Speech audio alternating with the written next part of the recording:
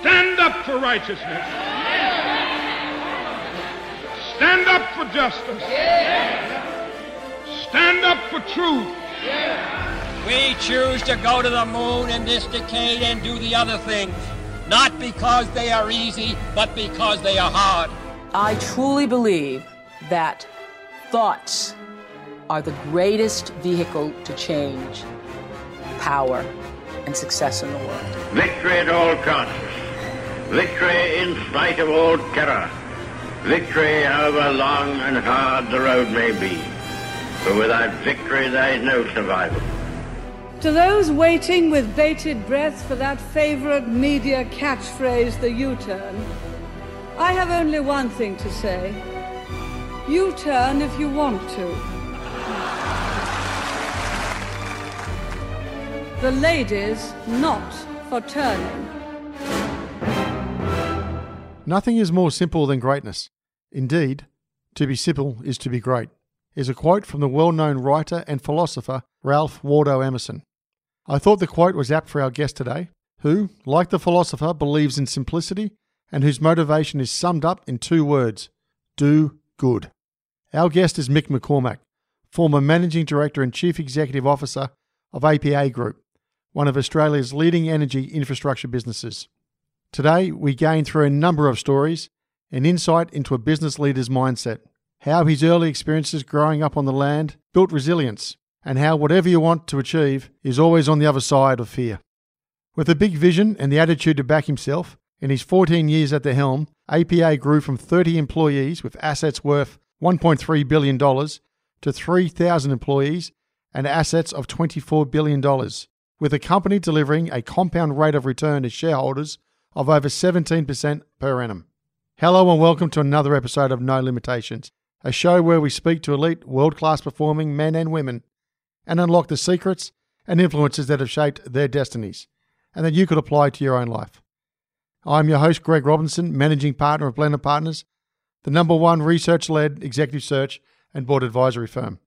In this episode, Mick shares with us how he navigated the path from hard hats and steel caps to becoming an ASX 50 CEO. We learn about the authenticity of leadership, giving back, and most importantly, making sure decisions pass the mum test. So sit back and enjoy picking up sticks. Mick, welcome to the show. Great to be here, Greg. Thank you. As a high-performing chief executive, Mick, you have a pretty interesting reputation, known for candor. But I thought I'd just start the show a little bit differently today. You put some views out there regarding advertising, and in particular, alcohol and gambling.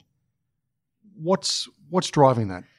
Yeah, well, firstly, thanks for saying I'm high-performing. That's fantastic, mate, because this is probably a job interview, so at some stage.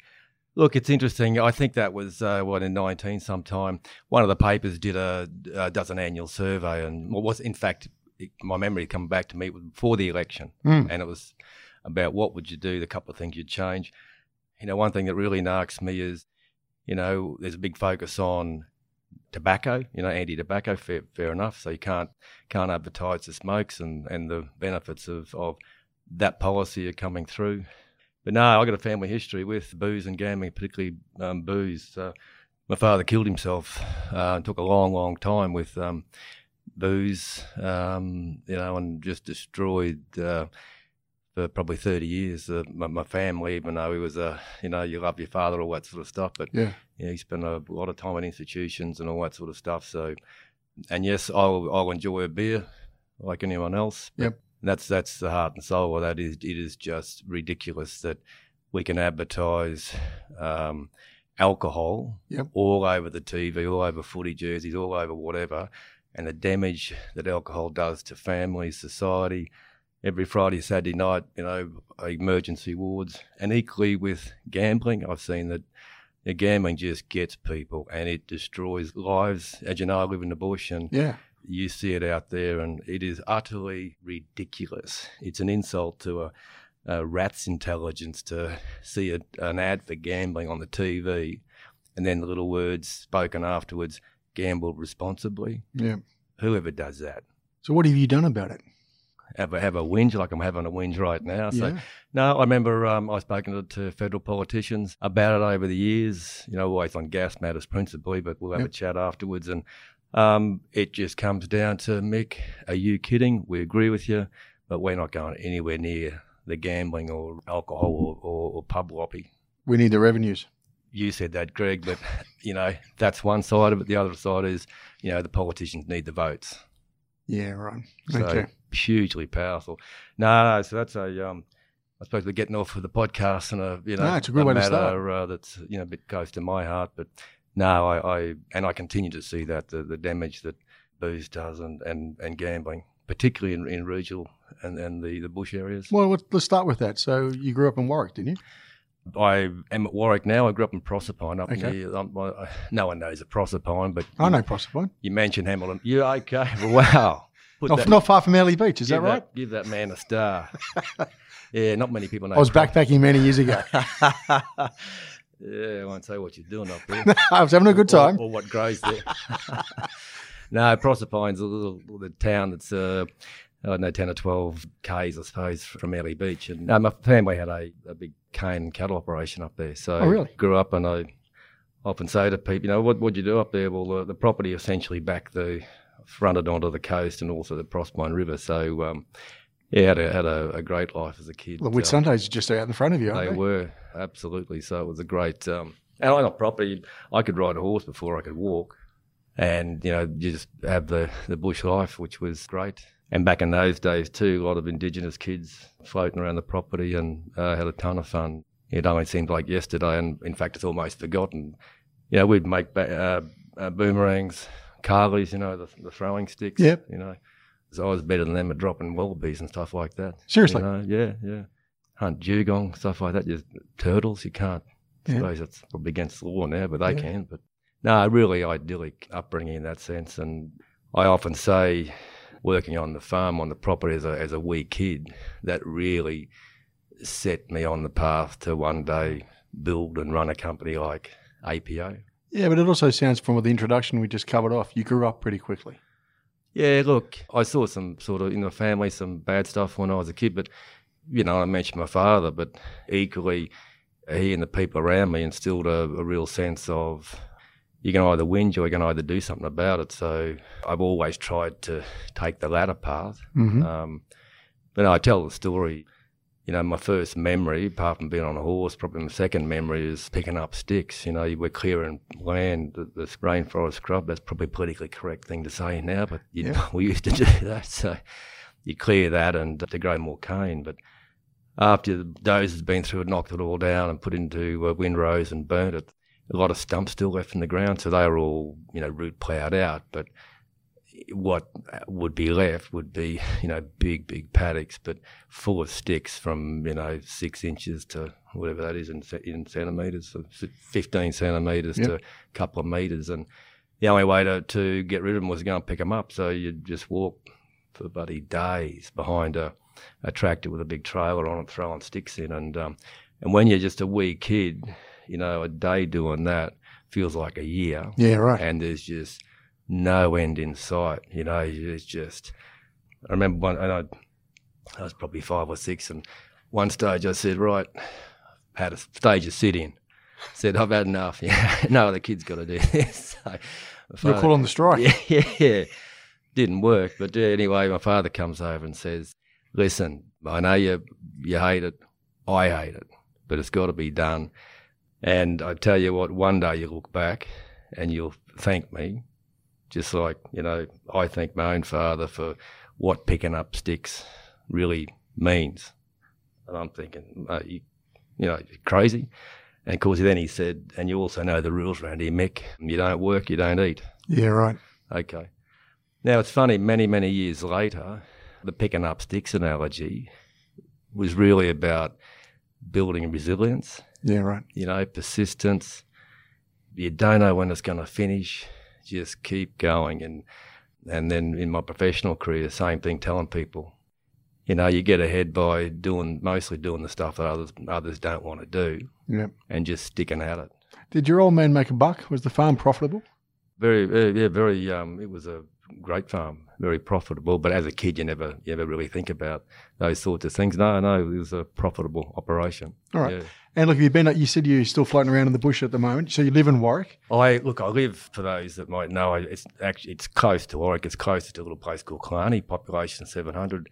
Been there 20 years. We bought a block off my wife Lyndall's parents. Yep. So, so one way or another, Greg, I've never left the bush. So is this cattle farm cattle. or? Yeah, okay. Yeah. I've got a few pigs and, a couple of sheep to knock over and eat and stuff like that. And, as you do. So you've remained on the land pretty much your whole career, my whole life. Really? Never really left. Proserpine, then to Warwick, via Brisbane. But I've never really left. And particularly for the last, say, 20 years with APA, or the 20 years almost with APA, I commuted pretty much. Although you wouldn't call it commuting because the company got that big, I was going all over the joint. So you try and get back to home when you could. And that was a decision we had to make too at the time. I know 20 years ago, my two sons, Joe and George, they're 23 and 20 now. The younger bloke had a medical issue when he was born, so we were down here for a short time in Sydney around the time APA floated, and then medical advice at the time, which didn't make a lot of sense to us, but we were guaranteed to work, was basically, taking him, quarantining. Just take him back to the farm, and this will all work itself out. Okay. Which it did. So it was when I say I commuted, at the time I really didn't have much choice, and that was one of the things that Lyndall said to me, because I said, look, okay, I'll give up, go back to Queensland and, I'll pick up some work there or something. And she was savvy enough to say, mate, are you kidding? We both worked bloody hard to get us where we are. You're on the cusp of APA, who knows what's going to happen. Yep. And, I've got two toddlers. Yeah, right. And I said, I often say the shareholders have been reported in the media, shareholders of APA got a lot to thank her for saying, let's just focus on what's important to us. Obviously the health of the kids and all that sort of stuff, but no point you up and coming back to Warwick or somewhere and being in 15 grand picking up rubbish or something. So, and that's started the commute thing going. We didn't really have much choice. And people often say, geez, that must have been bloody hard. In a sense, it probably was, but, with Lyndall, both country people, met as teenagers at, all right. first year at uni and, be married this year, 35 years. Wow. So, and the bush is interesting for me, the regional areas. I often say I've never had one good idea sitting in my George Street office overlooking the rest of the city. Yeah. But, mate, all the good ideas always come when I'm on a tractor fixing a fence, and riding a horse or, just because your brain's cleared. And I often say to people that, you want to be CEO, whatever it is you want to do, just make sure that to bring the best out of you, you've got the right environment around you to do that. So the way my brain works is that it was fantastic just to get away from the city, go back home and, just clear the brain and think about things. And I never took any work home. Probably in 20 years, might have took half a dozen times. Is that right? Yep. I'd put in big hours down there because I had nothing else to do, whether it's here or travelling around. So, if you got an issue, you stay at the office all night if you wanted to. I got a unit at Milson's Point there, so just, you get home anytime, jump into bed. There's no... so APA did very well out of me. But once I went home, that was it. Nothing, no work at all. So let's get to that. What is APA? Let's talk through that journey. Because you were thrown into the CEO at a pretty young age, were you? Oh, I was probably 42, something like that. Some would say, my kids would say, geez, you're over the hill. But no, it was an interesting, the whole of APA, whether I was lucky or whatever, I go back to picking up sticks. My father always said, always do more than what you're paid to do. So, always worked hard. And when I got into the industry, early 80s, out of uni. So this is the infrastructure, energy industry? Well, it was pipelines. Yeah, okay. Mostly. So at the early days, so it was Moonee Oil Pipeline up in Moonee to Brisbane, up in Queensland. And, doing that for a couple of years. And, AGL took over the business, and we're now talking about, I don't know, mid-80s, late 80s, and little things happen in your life that are profoundly important. Mm-hmm. AGL took over, and we were out at Mooney. Word came around on the blockhouse, which is control, just the best building there, notice board, all operators to be here at 11:11 on Thursday. So I said to the boss there, the field superintendent, what's happening 11:11 on Thursday? And he said, well, that's when the helicopter's going to land.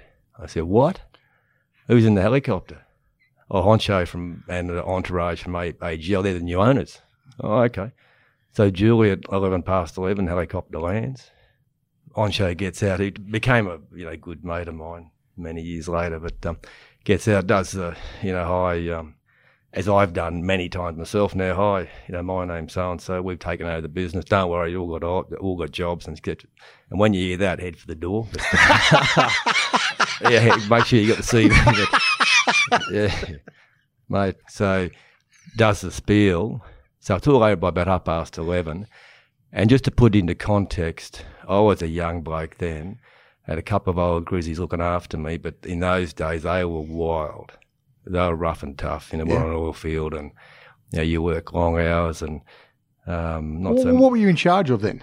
I had nothing. I was just a redneck, just a labourer, I was a entry level job because so anyway, the honcho said, let's go down. It's 11:30, thinking he's pretty smart. I'll buy you all a beer. And there's the 30, 40 blokes, but they seasoned drinkers. So we go down to Mooney Hilton, which was the Flash Jordan tin tin shed with a bar in it. Yeah, one of those places where you have to check in for accommodation, like some of the young blokes come up in the city, check in there and, what's my room number? What do you mean? Well, which room am I in? Well, any of them. Well, haven't they got keys? No. Well, how come they haven't got keys? Well, they haven't got doors. Yeah, so anyway. Very trusting environment. Anyway, so the honcho, we go down there about 11:30, 11:45. Honestly, by 1:30, 2, he was out of it. Oh, really? Yeah, just blind, bloody drunk. And this is the profound bit, without a word of a lie, these two grizzlies who were about probably my age then, that I'm now, said to me, that bloke there is a number 2 in AGL, got his own helicopter, turns up, whatever. You've got to get out of here. We can see you doing that, not falling down, getting drunk, because So get out of here. It must have made an impression, Mick. Well, I obviously did, working hard, all that sort of stuff. But equally, that's just floating around earning very good money on an oil field. Yeah, right. And the last thing on your mind is career and all that sort of stuff. But no, these two blokes, just that prod, Mick, it's all been fun for you. But if that's the best they can offer, mate, you can do better than that. So, they said, get your ass out of here. Yep. Get into head office, which was Brisbane at the time. And, I thought about it. I gave a night there the next day, or when we come off shift, put my name down for a office job, and, basically the rest was history. But those two blokes, Peter Hallahan and Chris Muller, when I got this job, it took a few years, obviously, but I dragged them up and, didn't drag them up, looked them up and brought them down to Brisbane, and we had a slap-up feed. And it's funny, people then doing fly-in, fly-out work. Yes. This is drive-in, drive-out, so nothing ever changes, long term. I don't know, there's probably 5% of people do it and become something out of it. The rest of them, as my experience, blokes that were there for the best part of 36 years ago, the younger ones are still there. Yeah, right. The only difference is they've got 3 more ex-wives that they're, so it's just, so fly in, fly out. If you can focus on just, I'll say to young blokes, need my own sons. If you're going to do it, just, work on 3 years, 5 years. Do not spend a cent out there, because these days it doesn't cost you anything. Yeah, that's right. And, don't waste your time and ipso facto your money. So, but no, that was, just one of those occasions where, as I say, a couple of old grizzlies who'd just said, obviously seen something in me, and bang, So you made the move to the big smoke. made the move to Big Smoke. And then I realised that, getting up the ladder was, I didn't actually, and that was what that experience out at Mooney, that really set in my mind, I wouldn't mind being a manager, it's, if that's what they do, and start to think about the, the company and this and that. And around that time, it was field-based, the job, but, I started to get this this sort of vision, this purpose around building an East Coast gas grid. Right, okay. And it's interesting that I don't know how, that's the luck, I suppose. I don't know how it sort of formed the reason, but I was obviously thinking about it. But that then become in my business career, that was, I say to people, I always had the vision. Yeah, but you've got to sell your story, Mick. There's a lot of people out there with the vision. Not everybody can influence others to get an outcome. So how did you do that? Well, absolutely right. And, there's a big difference between having a great idea That's right. and actually seeing it done.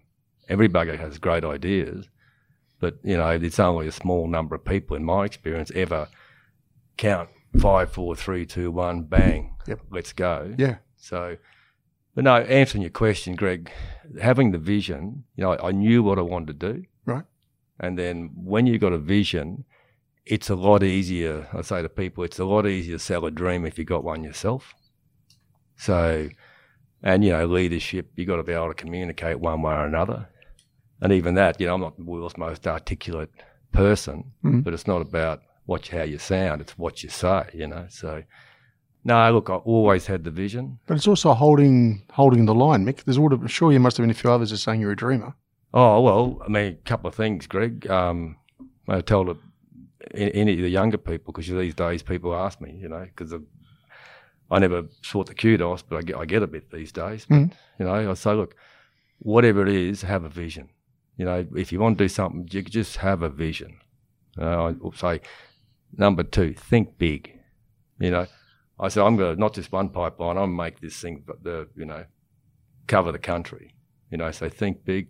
And to your point, number 3, ignore the bloody critics, the naysayers. The moment you want to do something and you start telling people about it, they'll be bagging you this, that, it's ridiculous, can't be done there or whatever. And, work hard. And I say as I got to the end of my career, you can start to think about giving back. But no, look, and with what we built at APA, it took from that time probably 30 years, 25, 30. I didn't know how it was going to happen, but, how did you get the opportunity to make it happen?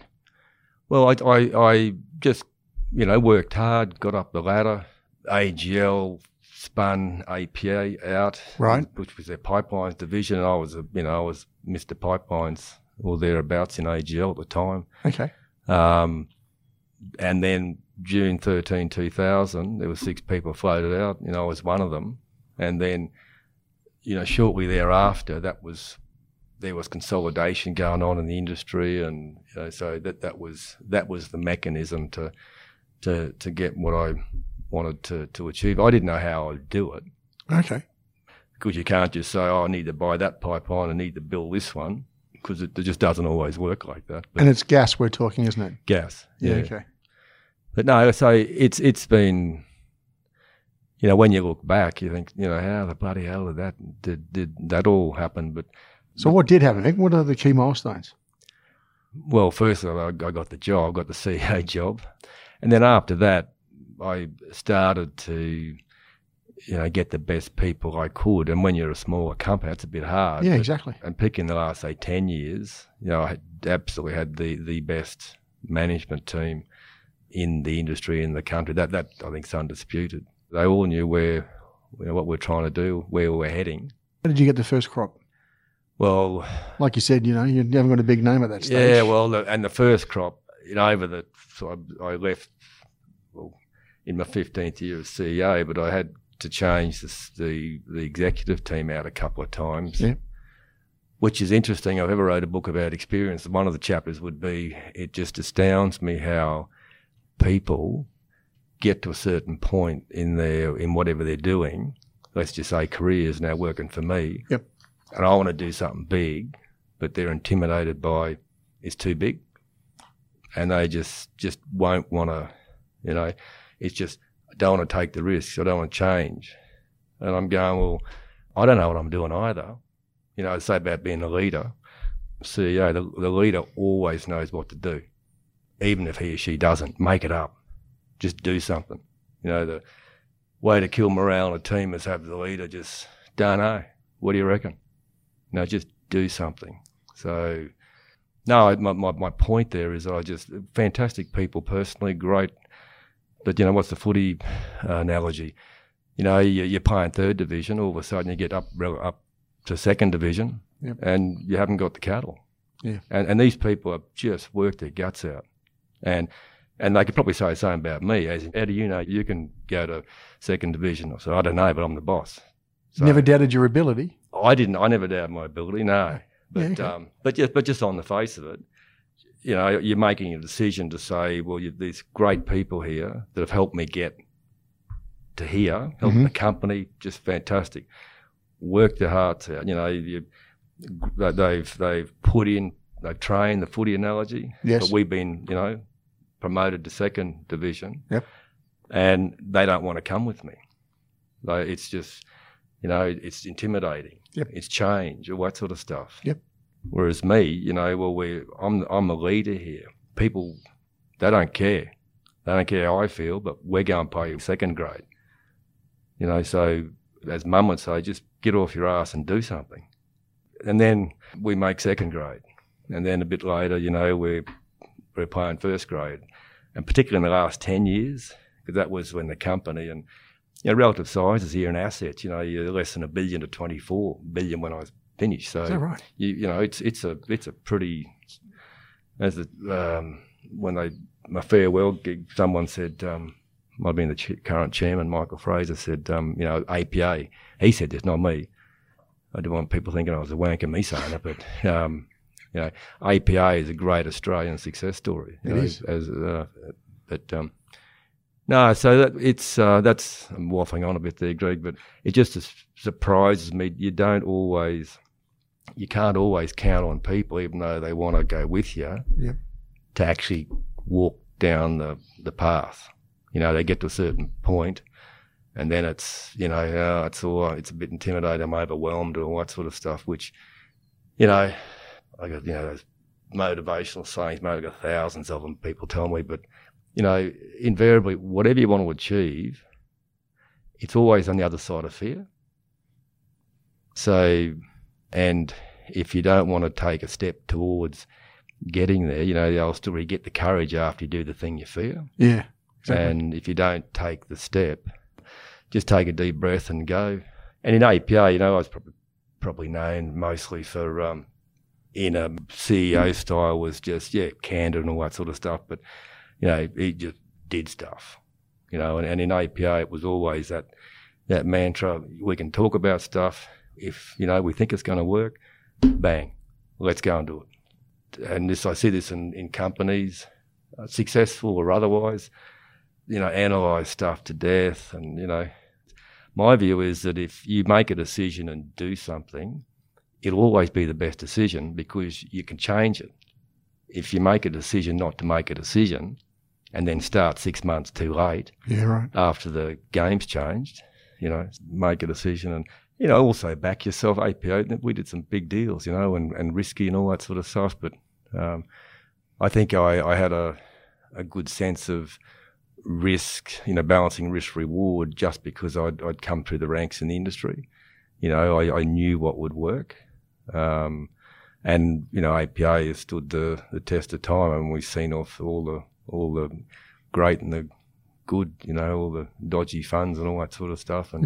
And these days it's got a preeminent position, which, under the new regime, I wish it every success, and I would be very, very disappointed it doesn't continue on that trajectory. What motivated you? I suppose it's an interesting question. I don't tend to waste words, but, motivation for me, effectively 2 words, my whole life, do good. Do good. Just do good. And obviously there's some tentacles that come out of that. Maybe it's a romantic sort of thing to say, but, I have a very strong desire to leave the planet a wee bit better than it was for the sake of me being here. And in a business sense, a career sense, I always had that vision about I'm putting something together that will, last forever. Pipelines will last 100 years, so it was build a business that'll last forever, leave a legacy.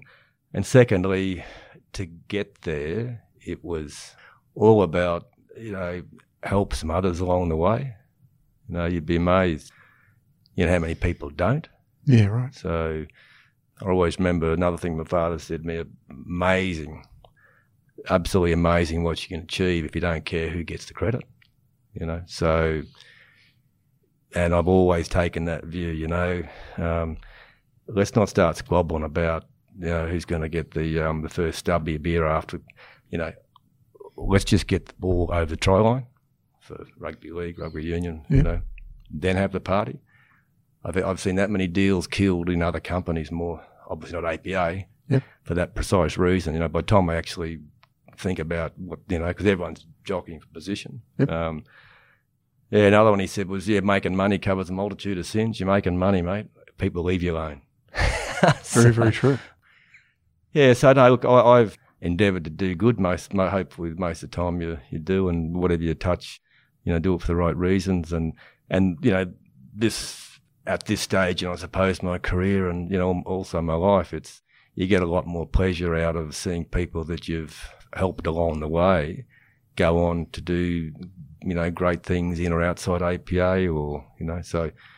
And over the years, the number of people that I've had, just intersected with, or they've called, or they've, across, many different spheres, put a good word in here or there, or tossed a few dollars somewhere, so that's been very pleasing, because you don't want to spend a life, well, this is me anyway, I don't want to get to the back end of my life and then sit around a bloody rocking chair thinking, well, what did I do? Yeah. Did I do anything? So I'd rather be able to say that, well, I don't want to be in a rocking chair either. Another thing I used to say at work, listen, this isn't a rocking chair, it's not about a lot of motion going on here, but we're not moving, are we? So get out of the rocking chair, walk. You've always got that, the driver for me, do good.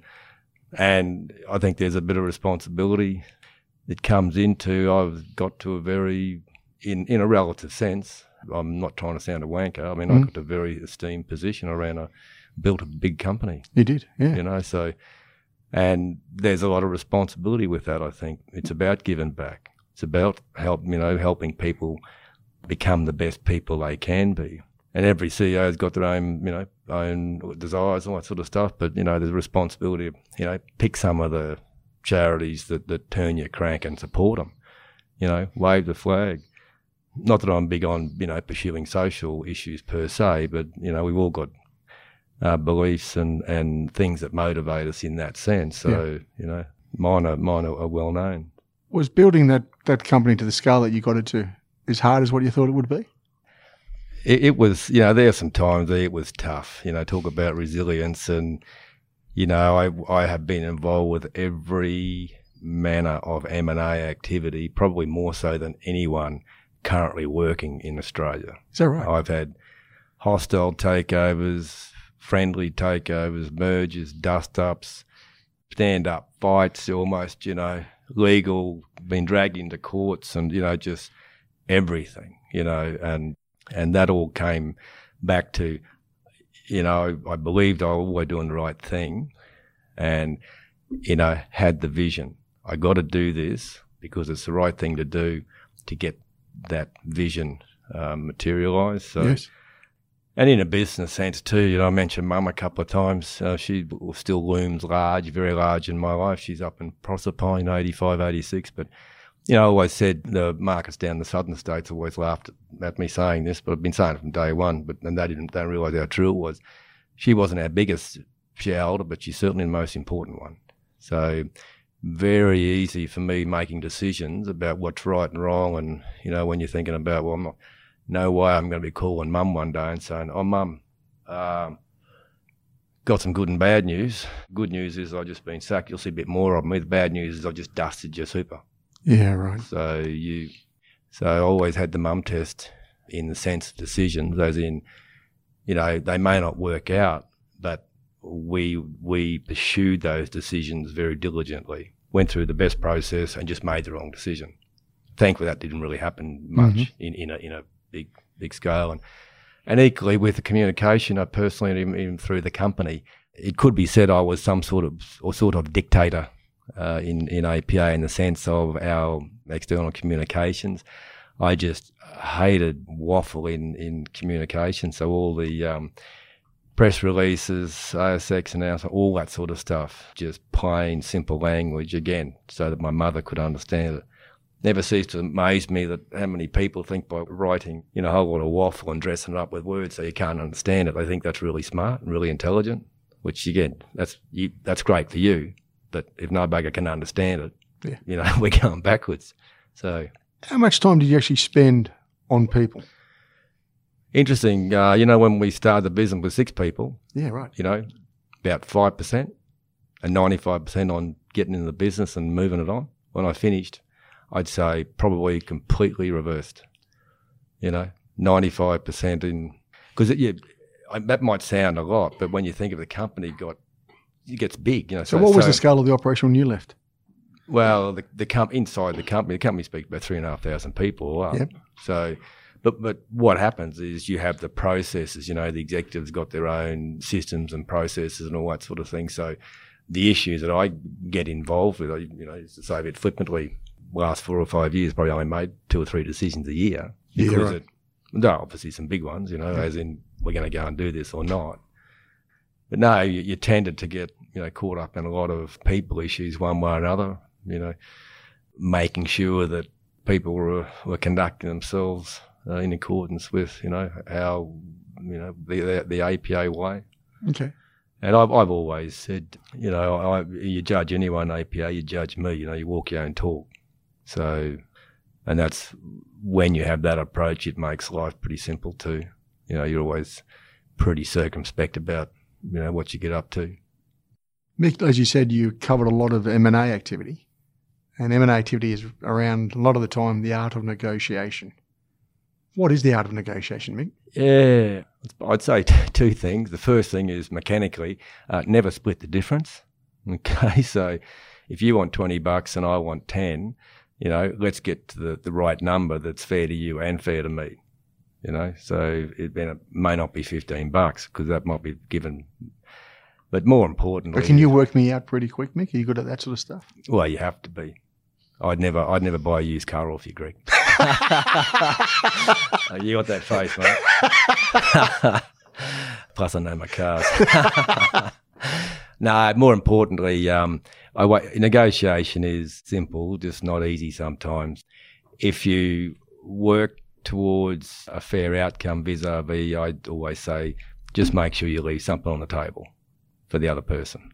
So if the other person goes away, at the time they might think, oh, this is okay, but you go away thinking, oh, fantastic, you've dudded them. It'll get picked up at some stage. And whenever you dud someone, not that I've done it, but, you know, whenever someone walks away from a negotiation feeling, or they find out they've been dudded, invariably you'll find yourself in another negotiation, another time and place that, you know, they'll turn up with one thing to shaft you and get you back. Yeah, right. You know, so you're just better off. Now, in our line of work, you know, hard infrastructure, there's, you know, the negotiation and the long-term contract. So you have some pretty big scale. And you'd have some pretty robust discussions and all that sort of stuff. But, you know, at the end of the day, you try and do the best for both sides. Shake hands, you know, have a drink or whatever it is that you do, and, you know, get on with it, and then do the same thing in 5 years or 10 years. So your philosophy seems to be don't overcomplicate it. Oh, mate, exactly. Another thing that's my mantra.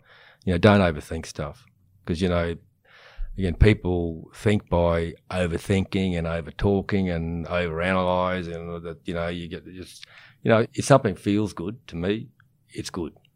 You know, your gut feel's never wrong.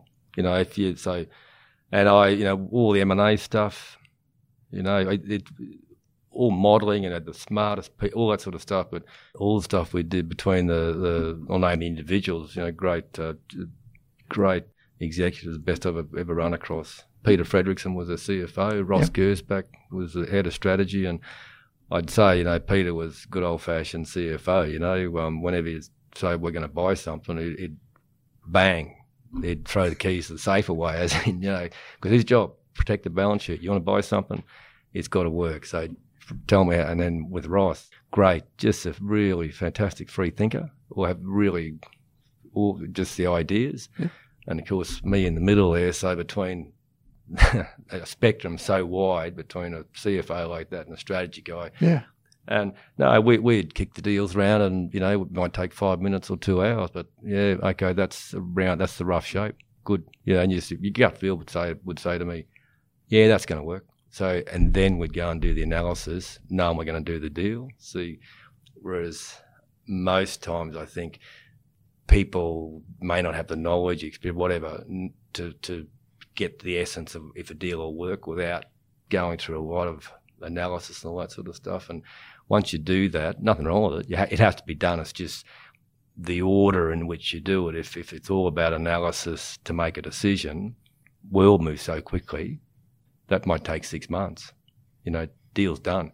And so, yeah, no, I've the old story, the only things I've ever, you know, got wrong, I knew I got wrong because my gut was saying, don't do it. Oh, really? Yeah, okay. And you think, oh, you know, you listen to people, whatever. But, yeah, no, I probably sound like I'm so what do you do? All over the place. So, you know, so when you make these calls, do you pick the phone up and speak to many other people, or that's, at the end of the day, I've heard you two colleagues, and I'm the chief exec, and I've got to make the call? I don't know what the answer is, as in what I should say, but I can tell you what I did do. Okay. Yeah, that's exactly it, Greg. And people are always stunned. Really?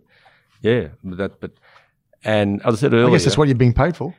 Exactly right. Make a decision. But as I said earlier, you know, I set the executives. You got to stick. You know, you're the boss. You're the leader. So don't do things that don't get the best out of you. So don't put yourself in an environment that, you know, I had whatever it was, 7 or 8 or 9 people working directly for me.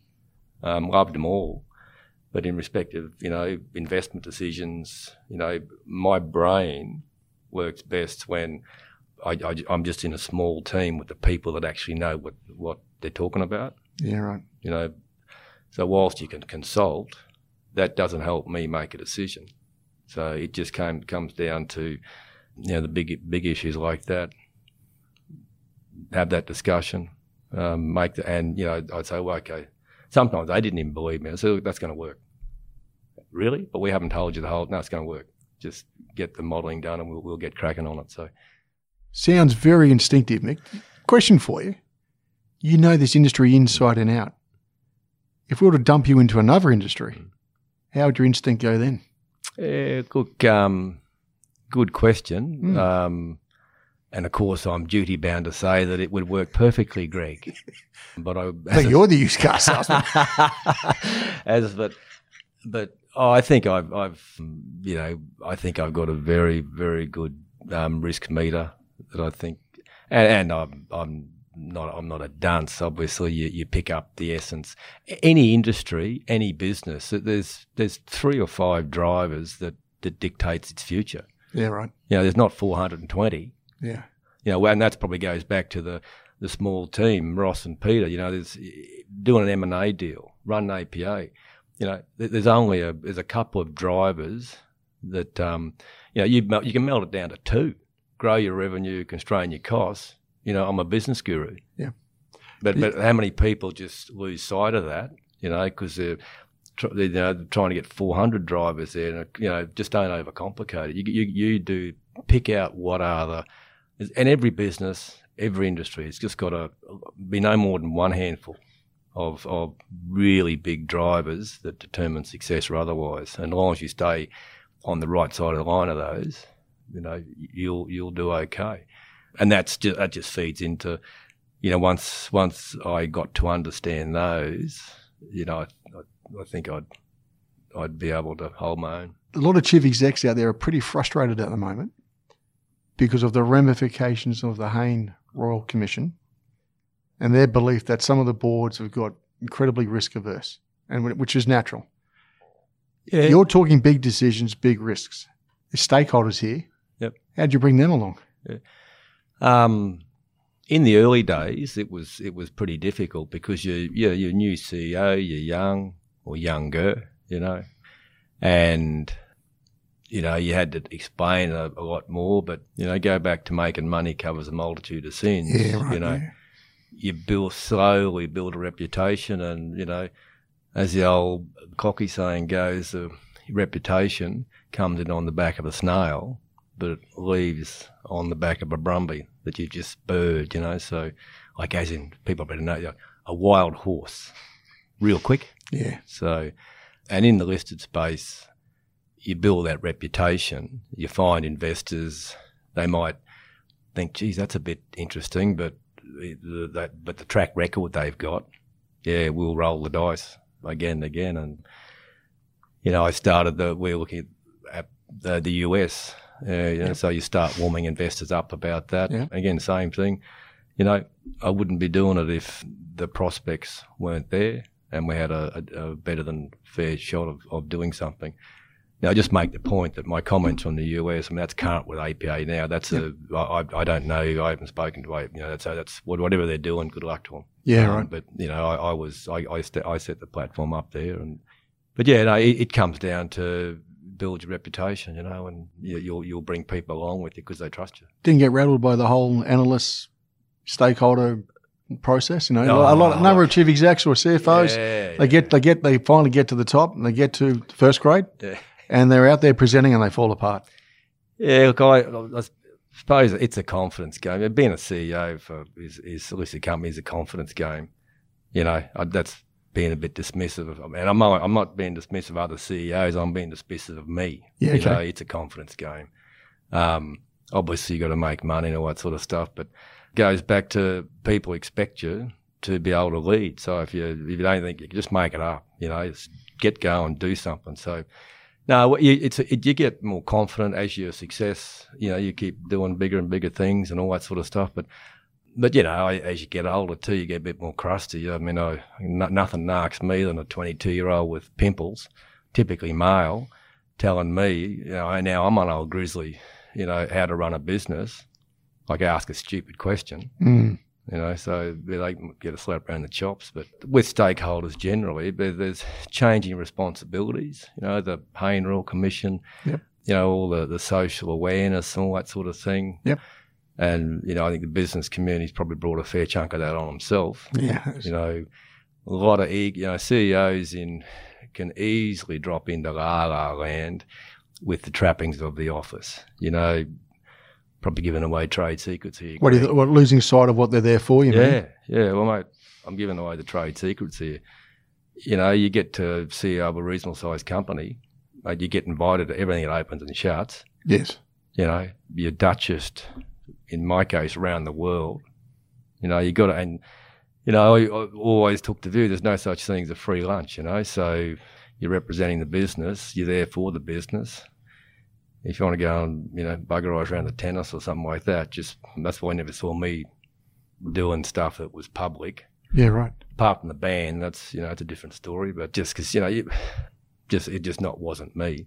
I've gone to the footy, I've been to the boxes a couple of times, but, that just becomes a bit of a benefit that you might, take up every now and again. But the point is, it's CEO, it's easy. CEOs the ego gets them. They start to think they're geniuses and this and that, and that's after 1 or 2 years of good results. I think you get into genius territory, anything north of 5 or 10. Shit, that's put me in genius territory, doesn't it? Yeah, you're in the stratosphere. Yeah. Oh well, that wasn't intended. Maybe I just got the corner office one day 15 years ago, and no one's kicked me out since. What about you've got some pretty strong values. Do you think business interacts well enough with government? Well, talking of values, Craig, that's an interesting proposition in the sense of, but between what's the values of our current government? You know, what's the values of the current of those in the political? You know, what are the values? But yeah, with interacting with government, you know, you turn yourself into a lobbyist. You know, you're there to, you know, want to change something or get something. In our case, in the belief that you're going to make Australia a better place. Yeah. You know, that goes to my core. You know, what we're trying to do is make Australia a better place. We're taking gas that's never been to places they've been before. And now they got gas, their lives are better. And then politicians, and, you know, it's a well-worn path. You know, there's not a real lot of objectivity in there because they're all chasing the votes for the next election. No, look, it comes with the territory. You know, some things you like as part of the job, some things you don't, but irrespective, no one cares. You know, CEOs get paid way too much money, so just shut the F up and get on, you know. So that's what people expect you to do. Put the game face on. Speaking of the game face, the manufacturing fraternity out there are hitting the wall in this country. Yep. Because the price of your product coming through, well, not your pipe, but the stuff going through your pipes is breaking a lot of them. Yep. What's going on, Mick?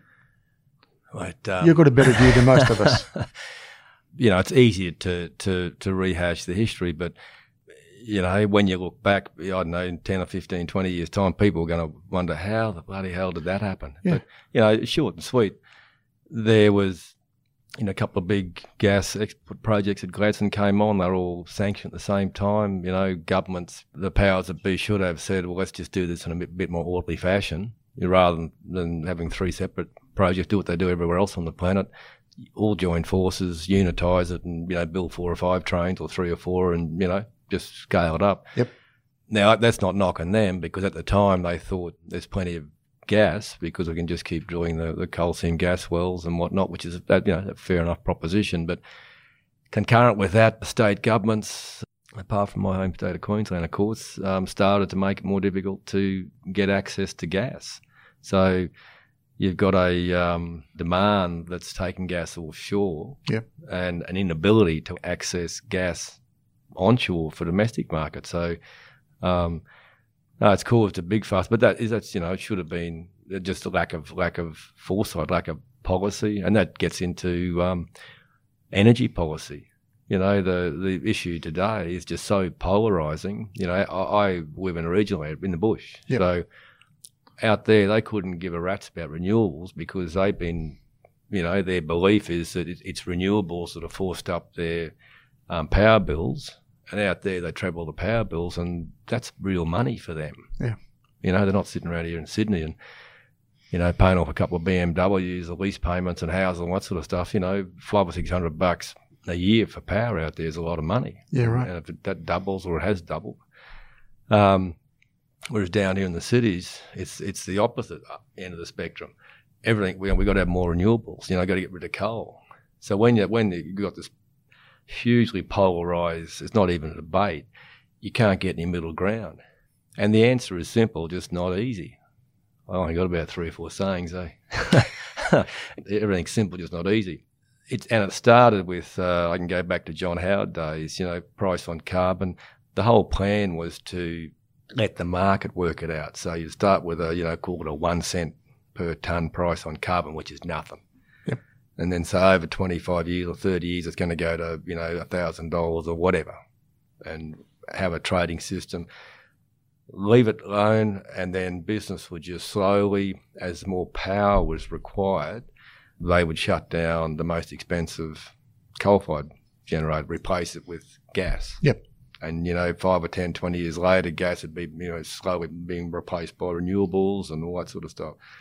But success of after Howard, I mean, that's personal view, I think it's a great idea, but success of federal governments just bastardised it. You know, and state governments went berserk on feed-in tariffs for solar panels and wind farms, which, you know, APA, when we invested heaps and heaps, you know, heaps of them, all with the result that the integrity of the grid has been compromised. Yeah. And that's where we are today. But I always used to lament that, you know, I probably see the future through a little bit rose-coloured glasses, Greg, but Howard and Keating and Hawke, even Costello, as politicians, could do what the best politicians could do, you know, synthesise an issue into an argument and sell it. You know, there's going to be winners, there's going to be losers, but, you know, for the greater good, let's do it. Just from where I'm sitting these days, politicians can't seem to be able to synthesise and sell an argument. So, and where do you see the whole energy policy? Is there one? Well, there's not one. That's the problem. So there's state-based schemes, and businesses are going about, you know, doing what they have to do to try and make some money. But it's just you know, Australia is in a mess, and we started this part of the conversation on the manufacturing. That's right. We're in a mess because of a lack of clarity around energy policy. Again, it's simple. The states and the federal government just need to, apparently it's impossible, nut out a plan that'll sort out some targets, you know, as in emission targets, by when, and, you know, who's going to pay.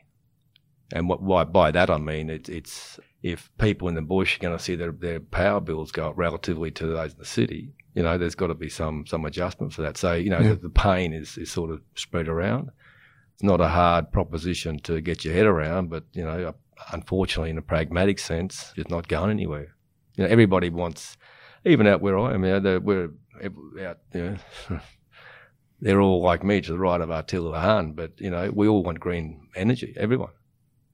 But out there, the issue is we don't want that at the expense of what they see, short-term jobs and cost. Yep. You know, so it's all about, you know, affordability, reliability, and the environment. And out there, that's the order, mostly. You know, might be reliability and affordability and the environment, but, you know, that's, whereas here is just environment. Forget the rest. Yeah, right.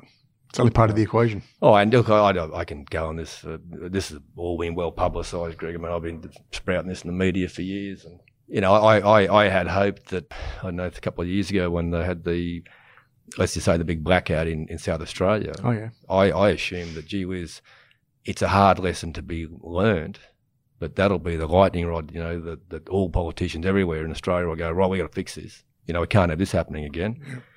You know, because woeful stories of, there's people in APA, you know, had IVF stuff, you know, had eggs frozen, you know, lose them, you know. So just, you'd think, what happened?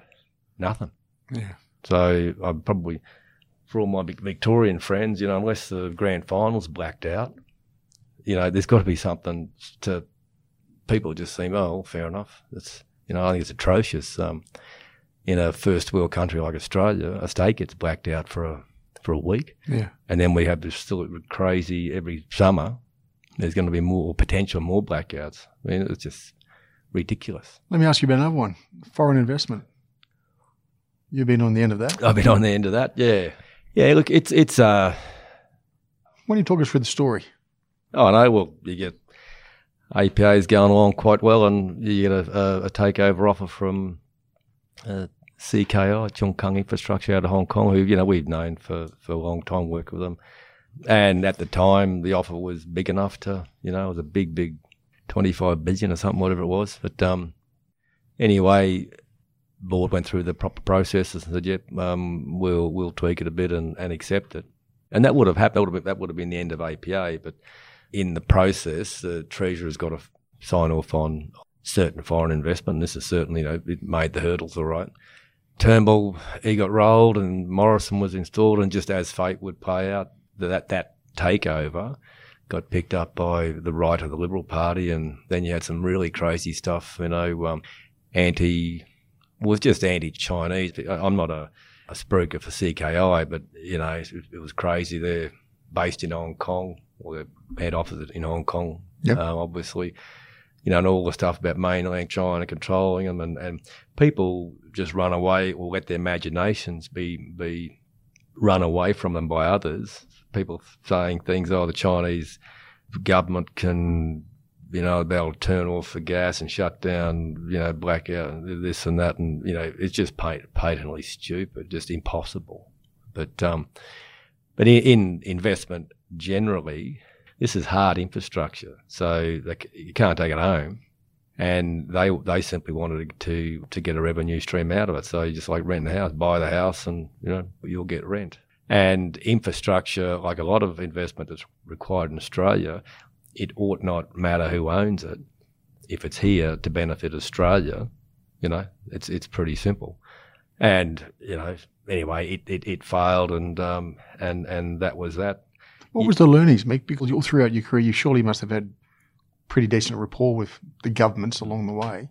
Infrastructure programs, and then you got this one coming, this big one. Yeah. How was the dialogue? Oh, no dialogue was there, but it was. I can say this now. It was, they said to me, a political decision. Yeah, right. Bang. As they say, what's going to lose us less votes, Mick? Saying yes to what's seen as a Chinese takeover of a uniquely Australian company you built. Yeah, right. Or no. So that was the heads up. They didn't tell me what the decision would be, but that was the message. You work it out. Yeah, right. So, yeah. So what happens to APA now? Does it go offshore? What are the big plans? I know you've moved on, so this may be theory, but what do you see going forward? Well, they've got I think a very strong platform here in Australia to continue to build out. There's opportunities from one end of the country to the other. There's lots of assets that energy infrastructure assets need to be built, or they'll be sold. And the thing about hard infrastructure, large scale, it's a scale game. It's like you got one cattle property.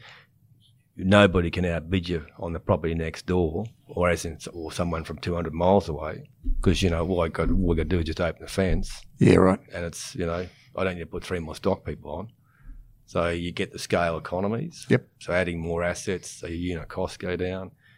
And the US, big market. It's when I was looking at it, huge market, and they need plenty of investment. But can we compete as an Australian company in the US? Well, the interesting thing is over there's that much gas that is in places that there isn't gas pipelines, and their economy is so big that putting it in for infrastructure, they've got a lack of funds. So interestingly, the regulator returns in the US are much higher than what they are here, because over there they've got to guarantee higher return to get the money to come and get invested. Right, okay. And that was just, I'm dropping back into my APA presentation days, Greg, but short and sweet. Last 150 years, gas went from Gulf of Mexico, basically northeast to New York. Right, okay. Very generally speaking. Yep.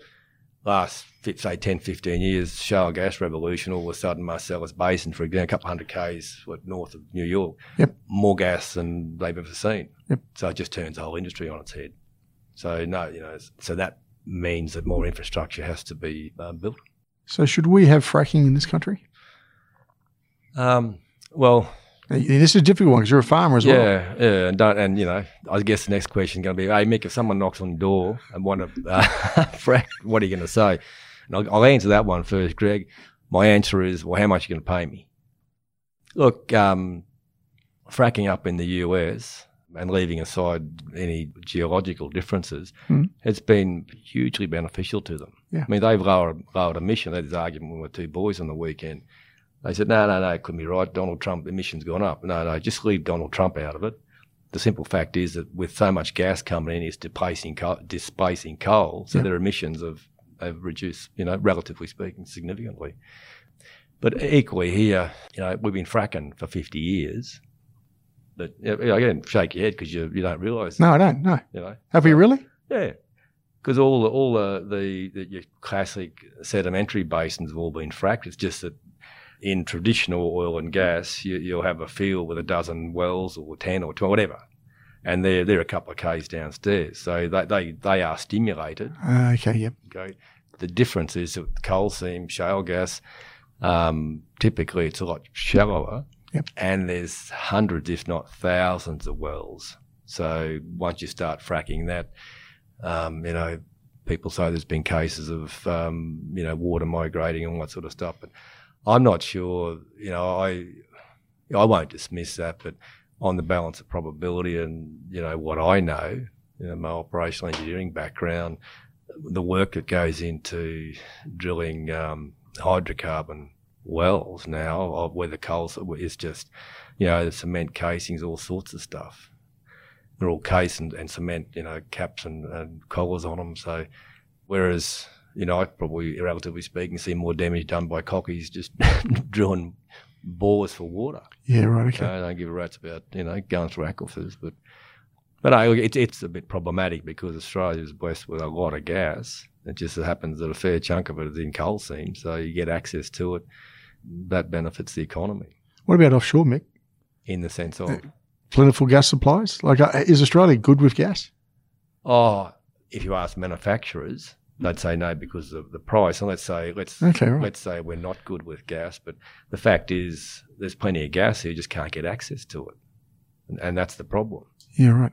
In New South Wales, there's a ban on exploration, in fact, ban on drilling in Victoria, full stop. Victoria gets most of its gas from Queensland, goes through APA pipes. Happy to do that. I'm not talking down APA's prospects either, but it makes a lot more sense for Victorians to do some more exploration there. What's leadership, Mick? Mate, leadership's getting on with people. Yeah, no, I've got to say something profound, haven't I? What's leadership? As I said earlier, if you're a leader, you got to at least pretend you know the way forward. And be surprised how many people, they not only don't know the way forward, but don't even pretend they do. But, once you know where you're going, that's 95% of the battle. And then, because it's never you that does things, and that's where I often say the number one rule about being a CEO is getting on with people. In the sense of we're all different style of people, but, if we're working for a common goal, it's bringing the best out of people, so get on with people. And that sounds probably easier than what it might people might think it is. But, it's be real, authentic. I said leave something on the table negotiating, same with interaction with people, leave a bit of heart on the table as well. So it's not just, I'm not in the army, leadership's easy. I become a captain or a general, and I've never been in the army. I just imagine this is what it's like. You can be any style, but if you get to be a captain or whatever, people don't have to like you, or vice versa, but they got to do what you say. Whereas in the corporate world, the real world, they don't have to do what you say. And you can be passively aggressive in the sense of, I'm just, I'm going slow. I don't want, so you got to bring people along, and that's about being, having the dream for a start and making us, send a signal out there that this is where we're heading.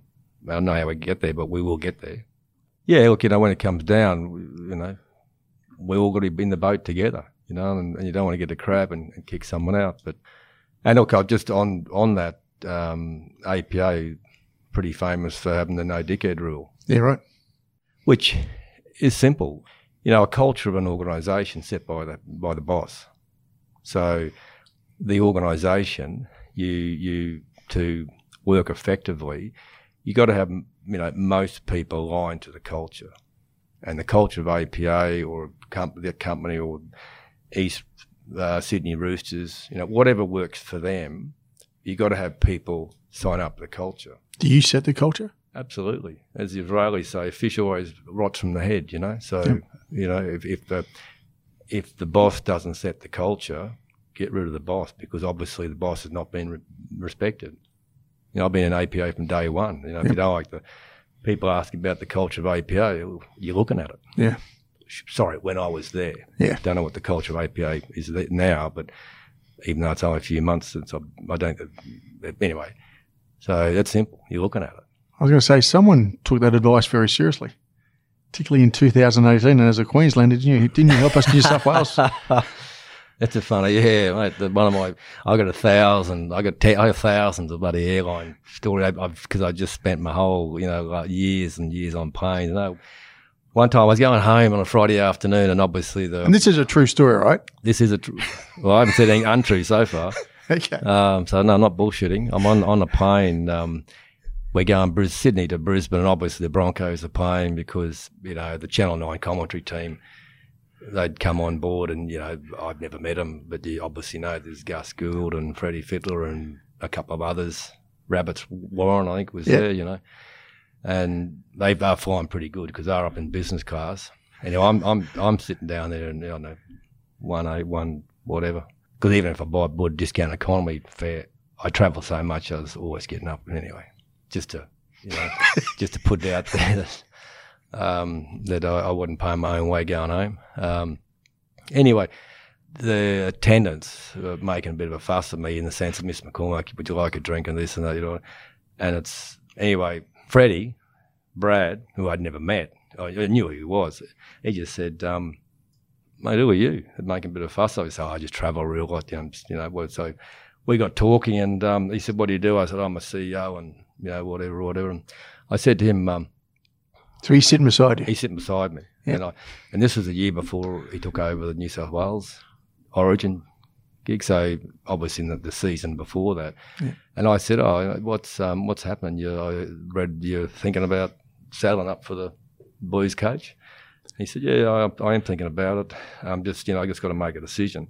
And I said, what's the issue? And he said, well, some big, these are my words, I forget what he exactly said, some big egos floating around the setup. And, if I put my hand up, I want to I don't want to be running someone else's, agenda there. I want to have free reign. And I said, sounds like you want to make a couple of changes. He said, yeah, well, I'd like to clean out a few, I'll call them the old stars there, and that wouldn't go down real well. And he said, you're a CEO, what would you do? I said, mate, it's easy. CEO job, you turn up wanting a job to a board, you got to turn up with your plan. If you turn up with your plan that's been tainted by, this is my plan, but I have to do this, because someone else, you want the gig, turn up with your plan and you're responsible for it, and anyone else, tell them to whatever. But anyway, if you're successful, they'll all think it was their plan anyway. That's very true. So, yeah, he said... But if you're unsuccessful, it was your plan. Yeah, exactly right. Yeah, that's the same as they're doing, right? If something works, it's your plan. If something doesn't, bloody boss's fault. So, anyway, we parted company there, and shortly thereafter, it gets announced and cleaned out a couple of, someone, just like you said, he was so, yeah. So this isn't going to Queensland, is it, this podcast? No, I'll get tarred and feathered. So, yeah, folks, and not only that, 19 as well. So I down to me that the Maroons have lost the last two series. Didn't you get a text? Come on, finish the story. No, that's I don't want to incriminate myself anymore. Thank you. I thought you got a text saying thank you very much. Took your advice. I'm going very red now. I'm going to get shot. I'm going to go. Another classic story. I'm coming back from Brisbane to Sydney one Sunday night late. And I'm on the plane, and there was a band getting on because, being a musician, you just know what they look like, wearing black and all that sort of stuff, dark sunglasses and, everything else.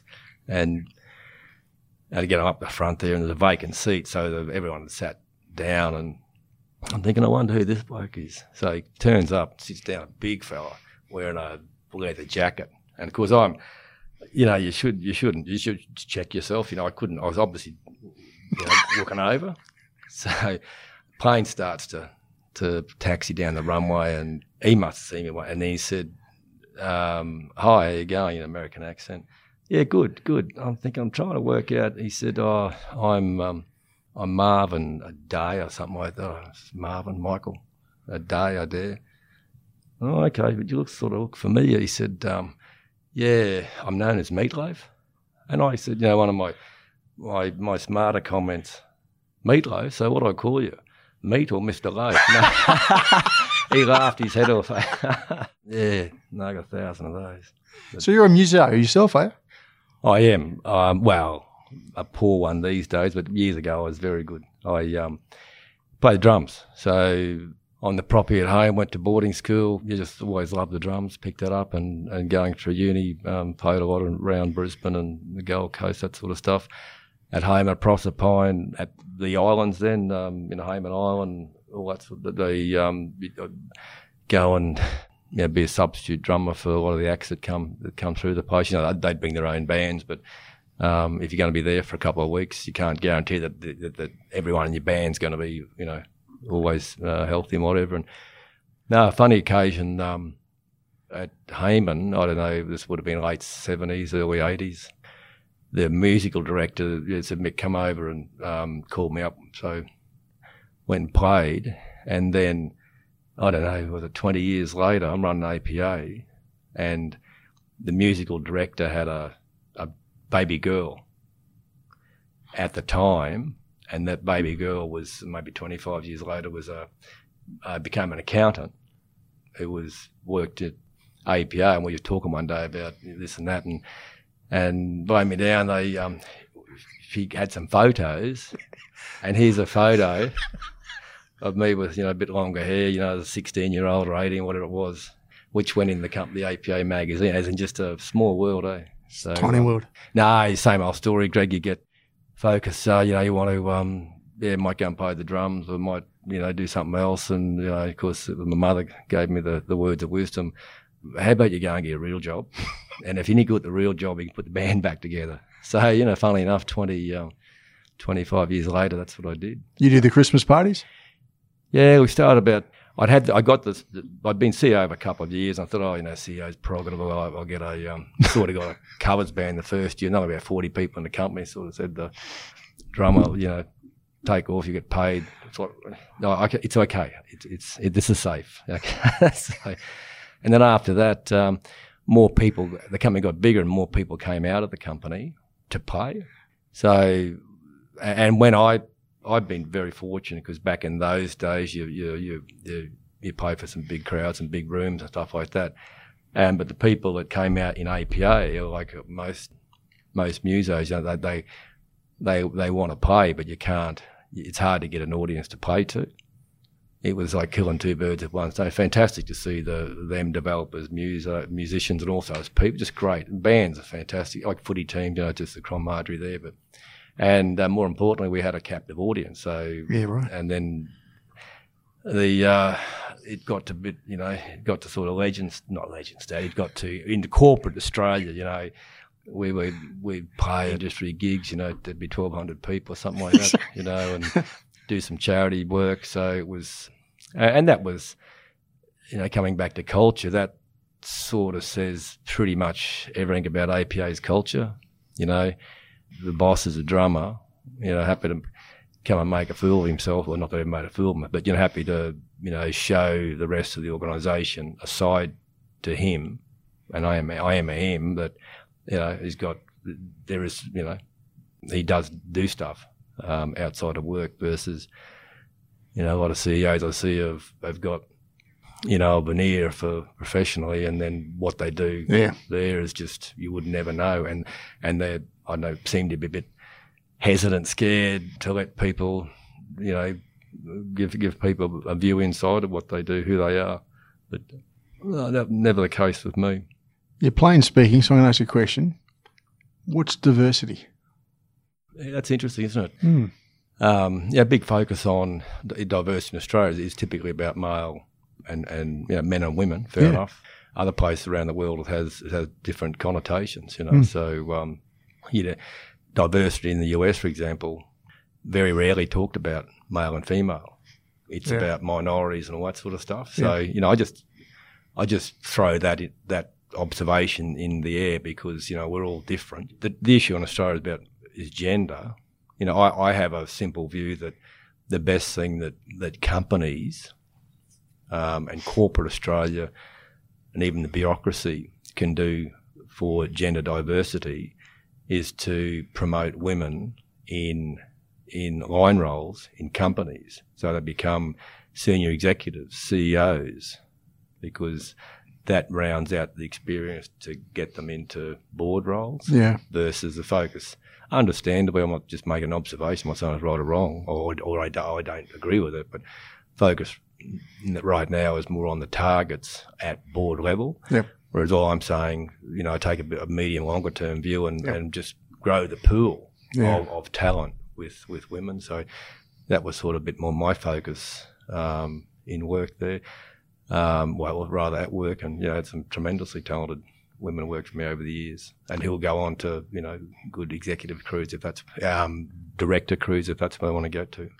You're also a big supporter of the Indigenous. Yeah, look, it's it's come from where I grew up. Grew up with them. Was it racist when you were growing up, or how was it? Oh, look, you would call it racist. Just that's a factual answer. Yeah, okay. But in a sense, it wasn't. A lot of what am I trying to say here? you know, there's a lot of words used to describe them then that you would never use now. Right. But the actual behaviour, you know, at least from where I grew up, was nothing. That there was no connotation to those words. That was just what, you know, they were called, or it was just, you know. But that didn't mean that they were less, you know, and respected or than anyone else. But no, I'm you know, big supporter of the Indigenous plight, because I have a simple view that their plight's actually gone backwards from when I was a kid. You think so, do you? Yep, no doubt about that. You know, we, as a mother, would say, you know, we can put a man on the moon, but we can't really, you know, see much advancement with Indigenous. And, you know, look, it's, I'm a supporter of the Clontarf Foundation, which is around, you know, encouraging Indigenous boys to go to school and finish school on the basis of, you know, you go to school and participate, we'll coach you rugby league or AFL, depending which state that they're operating. Yeah. And that's got, you know, they get great results. They operate across the country. But the real issue for me is, and you know, I'm not saying it's a city bush view, but people in the cities tend to, I think, oversimplify it. I think that, you know, Indigenous, you know, people put a big fence around there and let them, you know, they'll just be like, you know, they'll all be good, throw them some money. But the reality is that the white man, we've stuffed their culture. You know, it's you know, they're between what their culture was and somewhere, you know, toward the white culture, if you like. So having said that, you know, my view to really help them along is get them into our economy, get them work, jobs, all that sort of stuff, and then that will hopefully start a loop of giving them, you know, the means to think about and relate back to, you know, their country, you know, because they do have an attachment to country, no question around that. But, you know, all I'm saying, Greg, I mean, what we're doing. Just dressing it up, are we? Yeah, just, you know, I take you to places tomorrow, you know, that are very, very sad. And we just, you know, as I said, I'm a bit cynical, a bit sceptical about it all. I only wish the talk about Australia Day, you know, moving the date, the people that were so passionate about that would keep that going for the whole year. You know, if we're going to talk about Australia Day, let's talk about the Indigenous plight, full stop. Yeah, you know, right. Don't just centre on that, on that particular day or that issue. But no, and you know, unfortunately, there's plenty of people that have would violently disagree with my views around. Oh no, you know, don't bring them into the white man's culture because, you know, but you know, the damage is done. We can't just leave them there, and we're better off, you know, giving them the opportunity to, you know, get jobs, bring up their kids, you know, all that grows respect and then I hope, you know, finally that gives them the stability to reaffirm that attachment to the land. How's the ticker? How's the ticker? Well, still ticking, thankfully, right now, isn't it? Yeah. Greg's referring to, I had a routine medical, I don't know, back in June or May or June last year, and picked up a little bit of plaque on one of my veins. So they got to it early, so all good. Had a bypass, open heart surgery, that's a bit confronting in the sense of saying to your wife, well, they say it's all straightforward these days, but I hope I do wake up tomorrow. So, and yeah, blessing in disguise in the sense of, you know, you're leaving full-time work, you're probably, you know, you're drinking a bit too much, you're eating a bit too much rich food, all that sort of stuff, and now you got the opportunity, and you've had, like me, had that sort of wake-up call. You think, well, there's the incentive to get focused on getting all your health markers back up to scratch. So, no, all good. I do get the odd tweak every now and again. You panic, you think, oh, what's going on? But no, it's the wonders of modern science. You're a farmer, ex-CEO now. You work closely with government. No doubt about you. You're a long-term thinker. You're a musician. You just touched base on a couple of really important issues around Indigenous people. And the AFR mentioned, in the last couple of months or the last 12 months, about you potentially being considered for I don't know, a political career? Yeah. Has it crossed your path? Has it crossed your mind? Well, yeah, I'll be honest, there's been a couple of feelers put out to me, but Greg, I'm smart enough to know that if they had another Mick McCormack, like this Mick McCormack in politics, it wouldn't end smooth. So You're too frustrated, would you? yeah. I'm probably the first person kicked out, sent the sin bin out of from Canberra. No, I'm as frustrated as the next person, but I don't think my skin's thick enough to be a politician. But no, it's interesting. There have been a few overtures made, but they were very promptly. Thanks very much, but No. I'm good. All right. So let's do a hypothetical. If you could call the Prime Minister or sit down with him over coffee, what would you raise as the key issues? As you said, you've always got your 3 or 4 issues as a CEO. What would you raise? Well, there's only one, and that's the whole thing about energy policy. But whatever you want to call it, energy policy, climate change. Depending on where you are on the political spectrum, you call it by a different name. But there's got to be something. There's got to be bipartisan support. Get that, at least try and get a policy going. That's number one, and that's only by virtue of where I spent my career, obviously. But with the fires and whatnot, it's a big issue right now, and people, I don't think will forget too quickly that what's happened in recent times and want some action.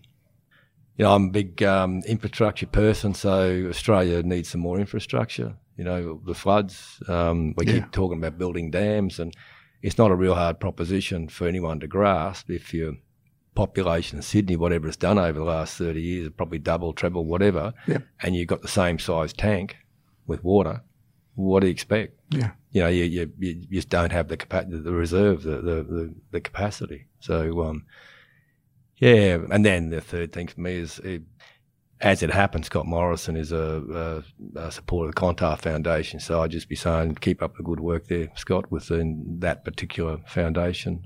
Great initiative, and hats off to you. Fair enough. Mick, what's the future in store?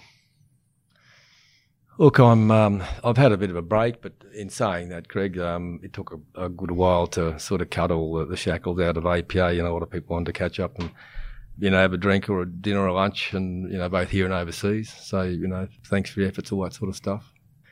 And then I'm just this is a job interview, mate. You're a executive board NED headhunter. So if a board position, 1 or 2, just something that I'd find interesting, and obviously something that could use my skills. And Mick, if you were to look back at the young Mick all those years ago, leaving the farm, done uni, gets his first big gig, and just before those 2 guys walked up to you and gave you that advice, what advice would you give yourself? That's a very profound question, I think. What's something erudite and scholarly in return? I don't have any regrets, I think regrets are for sort of people that had unfulfilled lives. That's been a bit scathing, I guess. But looking back, if I was starting again, I found the things that you might regret aren't the things that I've done. It's the things that I haven't done. Yeah, right. You got this idea, don't let it just sit there, get up and do something. An idea to reality always starts with, you've got to take a step. So, have no regrets about what you've done, but, but equally don't have regrets about the things that you should have done. Mick, thanks for joining me today. My pleasure, Greg. You've been listening to No Limitations.